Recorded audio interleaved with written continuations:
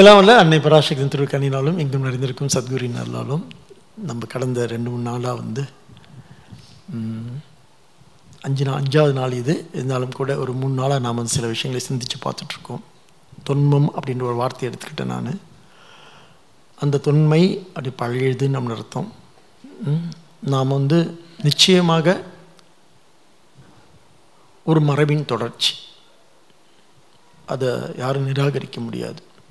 ஒரு பெரிய நீண்ட மரபு நமக்கு உண்டு. மனிதன் கூட ஒரு உயிரின் தொடர்ச்சி தான். உயிர் எப்பொழுதுமே துண்டுபட்டதாக அல்லது அது உடைந்து சேதமானதாக இருக்க முடியாது என்று தான் பிரக்ஞையை பற்றி சிந்திக்கின்ற அத்தனை ரிஷிகள் மட்டுமல்ல, நவீன அறிவியல் கூட இங்கே இருக்கின்ற இந்த பிரபஞ்ச இருப்பு தத்துவம் என்பது துண்டுபடாதது. அதான் காஸ்மோஸ் இஸ் கண்டினியூஸ். எங்கேயும் துண்டுபட்டு இருப்பது கிடையவே கிடையாது. இங்கே நாம் அறிகின்ற அல்லது உணர்கின்ற அத்தனை சக்தியும் தொடர்ந்து இருப்புத்தன்மை உடையது, அதுக்கு இல்லாமை கிடையாது என்ற அறிவியலும். நம்ம ஒரு வகையை அதை சிந்தித்து பார்த்து நமது மகான்கள் ரிஷிகள்லாம் இந்த இருப்புக்கு இல்லாமல் கிடையாது, அது பிரம்மம் அப்படின்னு சொன்னாங்க, அது பராசக்தி அப்படின்னு சொன்னாங்க. ஆனால் அது சிவம், சத்தியம், சிவம், சுந்தரம் அப்படின்னாங்க. பல வகையாக அதுக்கு பேர் சூட்டினாங்க. அதை நாம் இன்றைய அறிவியல் வரை எப்படி நாம் அதை புரிஞ்சுக்கணும் அப்படின்னு கேட்டால், இங்கே ஒரு துண்டுபடாத ஒரு அறுபடாத ஒரு பேர் இயக்கம் ஒன்று தொடர்ந்து இயங்கிக் கொண்டிருக்கின்றது. இங்கே தொடர்ந்து இயங்கிக்கிட்டு இருக்கு. அப்படி இயங்கிக் கொண்டிருக்கின்ற அந்த அதை நாம் பராசக்தி, மாயாசக்தி, ஆதிசக்தி, பல பல பல பெயர்களில் அதை நாம் என்ன சொல்லிக்கிட்டு இருந்தாலும் கூட பல வகையாக அதை நம்ம உணர்ந்துக்கிட்டே இருக்கோம். அதான் முக்கியம். நம்ம அதை உணர்கிறோம். நம்ம வி எக்ஸ்பீரியன்ஸ் இட். நம்ம அனுபவமாக இருக்காது. அது எப்படிப்பட்ட அனுபவங்களாக இருக்குன்றதை பற்றி தான் நம்மளோட சம்பிரதாயத்தில் என்ன சொல்கிறாங்க, அதை எப்படிப்பட்ட அனுபவமாக இருக்காது. அந்த அனுபவம் அந்த அனுபவத்தை சொல்லும் பொழுது அது அனைத்துமாக இருக்கிறதுன்னு சொல்லிட்டு. ஸோ இந்த மாதிரி வார்த்தைகள்லாம் நமக்கு கொஞ்சம் கஷ்டமாக இருக்குது புரிஞ்சுக்கிறதுக்கு. அனைத்துமாக இருக்குது அப்படின்னு சொன்னால் எல்லாமாக இருக்குது. அங்கெங்கே நாதபடி அப்படி வார்த்தைகளை பாருங்களேன். அங்கெங்கே நாதபடி எங்கும் ஒரு நீக்கம் வர நிறைந்திருக்கும் பரிபூர்ண ஆனந்தம், சச்சிதானந்தம் அப்படிலாம் சொல்லும் பொழுது உடனே நமக்கு என்ன ஆகிடுது, இதெல்லாமே நமது அறிவு கேட்டாத, நமது புலன்களுக்கு என்ன மட்டுப்படாத, தட்டுப்படாத ஒரு விஷயமாக ஆயிடுற மாதிரி இருக்குது. when we philosophize it, அதாவது நம்ம தத்துவப்படுத்தும் பொழுது. ஆனால் மீண்டும் நம்ம என்ன செய்கிறோம், இது தத்துவப்படுத்துதலே எதுக்கு அப்படின்னு சொன்னால், நாம் அறிந்த ஒன்றை, நாம் உணர்ந்த ஒன்றை, நாம் அனுபவித்த ஒன்றை மீண்டும் மீண்டும் நம்மில் நாம் பெருக்கிக் கொள்வதும், நம்மில் நாம் என்ன மறு ஆக்கம் செய்து கொள்வதற்கும் தான். ஏனென்றால் அது எங்கே நிறைஞ்சதாக இருக்கிறதுனால அதை எப்படி நாம் மீண்டும் மீண்டும் நம்மில் அதை உணர்வது அல்லது மறு ஆக்கம் செய்து கொள்வது அல்லது மறு உருவாக்கம் செய்து கொள்வது, இப்படி ஒரு எண்ணம் என்னுடைய எண்ணம். இது நான் உணர்ந்த ஒரு விஷயம். இது நாம் எல்லாரும் நான் இல்லை நான் அப்படின்ற ஒரு இருப்பு உணர்ந்த விஷயம். இது அதை தான் நம்ம என்னென்னு சொல்கிறோம், இப்படி தொடர்ந்து இருக்கிறது தான் நம்ம தொன்மம்னு சொன்னோம். இல்லை சுவாமி, நீங்கள் தொன்மம் படிமம் என்னமோ சொல்கிறீங்களே, அது எல்லாருக்கும் விளங்குமா அப்படின்னு நேற்று ஒருத்தர் கேட்டார் என்ன.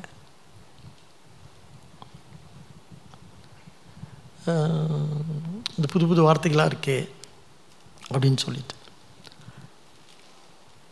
இதெல்லாம் என்ன இது அப்படின்னு சொல்லிட்டு வேறு ஒன்றும் பண்ணல. நம்ம எதை தொன்மம்ன்ற அதைத்தான் மரபுன்னு சொல்கிறோம். சம்பிரதாயம் அப்படின்ற வார்த்தை இருக்குது நம்மக்கிட்ட. இல்லை மரபு சம்பிரதாயம் இல்லை. அப்போ சம்பிரதாயம் மரபுன்னா ஒரு தொடர்ச்சின்னு அர்த்தம். தொடர்ச்சின்னா யாருடைய தொடர்ச்சி? என்னுடைய தொடர்ச்சின்னு அர்த்தம். நான் இல்லாமல் சம்பிரதாயம் மரபு எதுவுமே கிடையாது இல்லையா. ஒரு மதமோ சரி அல்லது ஒரு என்ன சமயமோ சரி, நான் இல்லாமல் ஒரு சமயமும் கிடையாது. அப்போ இது என்னை தொட்டே, என்னிலிருந்தே, எனக்காகவே என்னிலிருந்து புறப்பட்டது அது இல்லையா. ஆனால் அதை நான் இன்னும் கொஞ்சம் ஆழமாக புரிந்து கொள்ளும் பொழுது, ஏனென்றால் என்னை நான் உணர்வது இந்த உடல் மூலமாக உணர்ந்துக்கிட்டு இருக்கேன் இல்லையா. அதனால் எப்படி இந்த உடல் வந்து அப்பேற்பட்ட ஒரு பெரிய சக்தியை மகாசக்தியை தாங்கிக் கொள்ளக்கூடிய ஒரு இருப்பிடமாக இருக்க முடியும் அப்படின்ற நிறைய சந்தேகங்கள் எனக்கு உண்டு. ஏன்னு சொன்னால் இது ரொம்ப சின்னது, நாளைக்கு இல்லாமல் போயிடுது. அப்போ இந்த செயல் எனக்குள்ள நான் அப்படின்னு சொல்லும்போது ஒரு சின்ன செயலாக இருக்குது இல்லையா? நான் அப்படின்னு சொல்லும்பொழுது ஒரு சின்ன செயலாக இருக்குது. அதுவே ஒட்டுமொத்தமாக பெருஞ்செயல் அப்படின்றது தான் நமது சாஸ்திரம் யக்ஞம்னு சொல்லுது.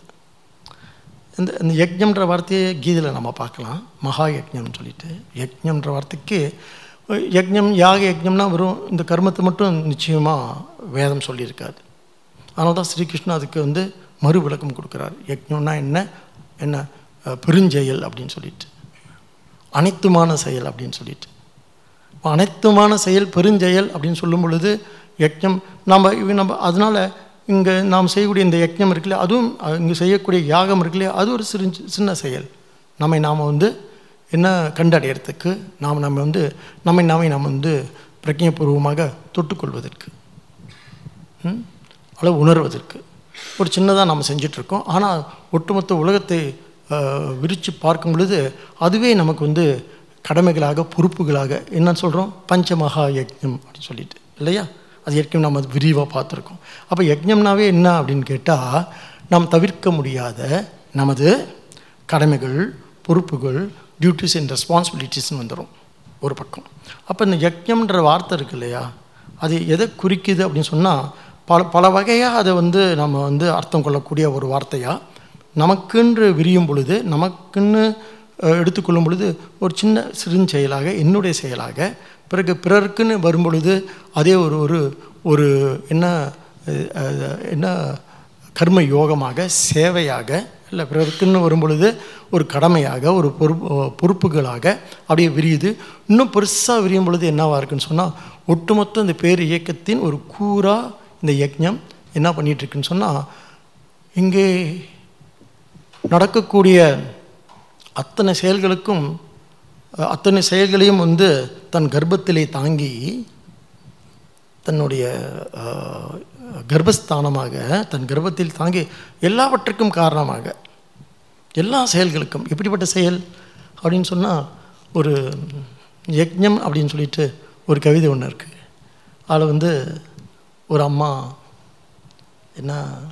ஒரு 4 குழந்தைகளை அவசரமாக காலையில் இருந்துச்சு, சீக்கிரமாக வேலைக்கு போகணும், அந்த பஸ் ஸ்டாப்பில் போய் அங்கே போய் நின்னா தான் போய் பஸ்ஸை பிடிக்க முடியும் அப்படின்னு டக்கு சீக்கிரமாக எழுந்து அந்த குழந்தைங்களாம் தயார் பண்ணி எல்லாத்தையும் ஸ்கூலுக்கு அனுப்பிட்டு, நான் 4 பேர்த்தையும் ஸ்கூலுக்கு அனுப்பிட்டு காலையில் சின்ன உணவு தயார் பண்ணி அவ்வளோ வேகமாக நடக்குது.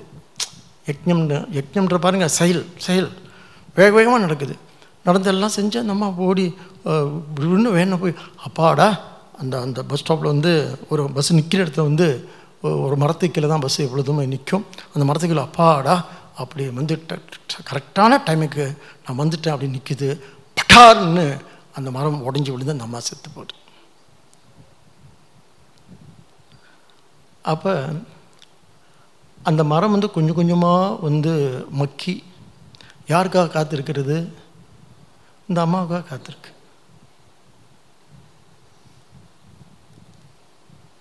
அப்போ இந்த அம்மா யாருக்காக அவசரமாக வராங்க?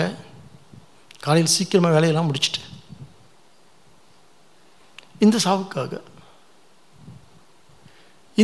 இந்த செயல் இருக்கு இல்லையா, இதுக்கு பேர் தான் மகா யக்ஞம்னு பேர். நம்முடைய ஒட்டுமொத்த அதிகாரத்தில் இல்லாமல் நமக்கு நடக்கக்கூடிய கொடூரங்கள் அல்லது இன்சிடென்ட்ஸ்ன்னு சொல்கிறோம் இல்லையா, இதேச்சே நடக்கக்கூடிய விஷயங்கள்லாம் இருக்குது இல்லையா, அதை ஏற்கனவே இதெல்லாம் இந்த இயக்கத்தில் உள்ளது தான் இது எல்லாம் அப்படின்ற ஒரு உண்மை நம்ம கண்டறியறது இருக்கு இல்லையா. நம்ம செய்யும் பொழுது அதைத்தான் வந்து பகவான் ஸ்ரீகிருஷ்ணன் கீதையில் வந்து கர்மண்யேவ அதிகாரஸ்தி, கர்மத்தை செய்ய மட்டும் தான் நமக்கு வந்து என்ன இருக்குது, அதிகாரம் இருக்குது. நான் ஃபலேஷு அப்படி சொல்லி இந்த பலன் இருக்கு இல்லையா, எப்படி வந்து அமையும் அப்படின்னா, அது உயிரை கூட எடுத்துடலாம். அப்பேற்பட்ட ஒரு பேர் இயக்கம் இங்கே வந்து என்ன, அதைத்தான் மகா யக்ஞம் அப்படின்னு சொல்லி. இந்த தொன்மம்ன்ற வார்த்தை பாவிச்சோம்ல, அதுலேருந்து ஒரு சின்ன வார்த்தையை நம்ம எடுத்திருக்கோம், யக்ஞம்ன்ற வார்த்தை எடுத்துக்கிட்டோம். அங்கே நிறைய வார்த்தைகள் இருக்குது நம்ம சம்பிரதாயத்தில். ஒரே ஒரு வார்த்தை மட்டும் கர்மம். யக்ஞம் ஒரு கர்மம் தான் அர்த்தம் யக்ஞம்னா. அப்போ கர்மா அப்படின்னு சொல்லிட்டு நம்ம என்ன சொல்கிறோம்? அது அவங்களுடைய கர்ம வினை, ஊழ்வினை.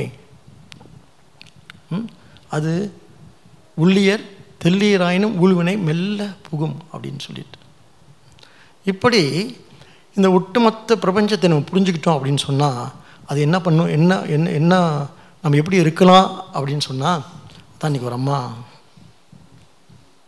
திடீர்னு நல்லா தான் இருந்தார். என்ன கொஞ்சம் ஒரு மாதமாக சொல்லிட்டு இருக்காரு கொஞ்சம் உடம்பு சரியில்லைன்னு. நானும் அவங்க நர்ஸ் வேறு, நானும் ஹாஸ்பிட்டல் கூப்பிட்டுட்டே இருக்கிறேன், போகலான்னு. வரவே இல்லை. அப்படி போனேன், டப்புனு விழுந்தார், செத்து போயிட்டார். 42 வயசு தான். அந்த மாதிரி ஒரு வார்த்தை சொன்னாங்க. அதான் அதுதான் முக்கியம். பொம்பளைங்க சொல்கிறது எந்த காலத்தில் ஆம்பளைங்க கேட்டாங்கன்னு.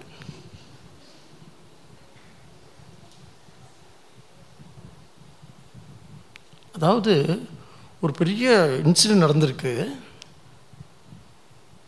அந்த கசப்பில் என்ன அந்த கசப்பு இருக்குது. சொன்ன ஒரு மாதம் சொல்லிட்டு நம்ம கேட்கவே இல்லைல்ல. ஹாஸ்பிட்டல் போகலாம் ஹாஸ்பிட்டல் சொல்லிகிட்டே இருந்தேன். அந்த கசப்பில் என்ன சொல்கிறாங்க, எப்போ அது பாருங்கள், ஒரு பெரிய இன்சிடென்ட், ஒரு பெரிய என்ன அசம்பாவிதம் நடந்திருக்கு, அதை தாண்டணும். ஆக நம்முடைய அன்றாடங்களின் சிறுமைகளை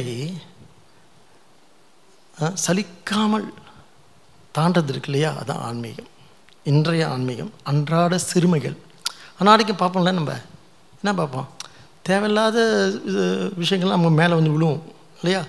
அன்றாட சிறுமைகளை சலிப்பில்லாமல் கடப்பதற்குள்ள ஒரு மென்னகையோடு, அது ஆன்மீகம். நமக்கு நடக்கத்தான் செய்யும். ஆக இந்த பெருஞ்செயல் என்ன, எங்கே நம்ம வாழ்ந்துட்டுருக்கோம்னா, இந்த மகா யக்ஞம் அப்படின்னு இருக்கக்கூடிய ஒரு ஒட்டுமொத்த பேர் இயக்கத்தில் நம்ம வாழ்ந்துட்டுருக்கோம். நம்முடைய என்ன இடம், என்ன நம்முடைய பங்கு, என்ன, what's your contribution, what's your place அப்படின்னு கண்டு அடைகிறது இருக்கு இல்லையா, அதான் ஞானம்.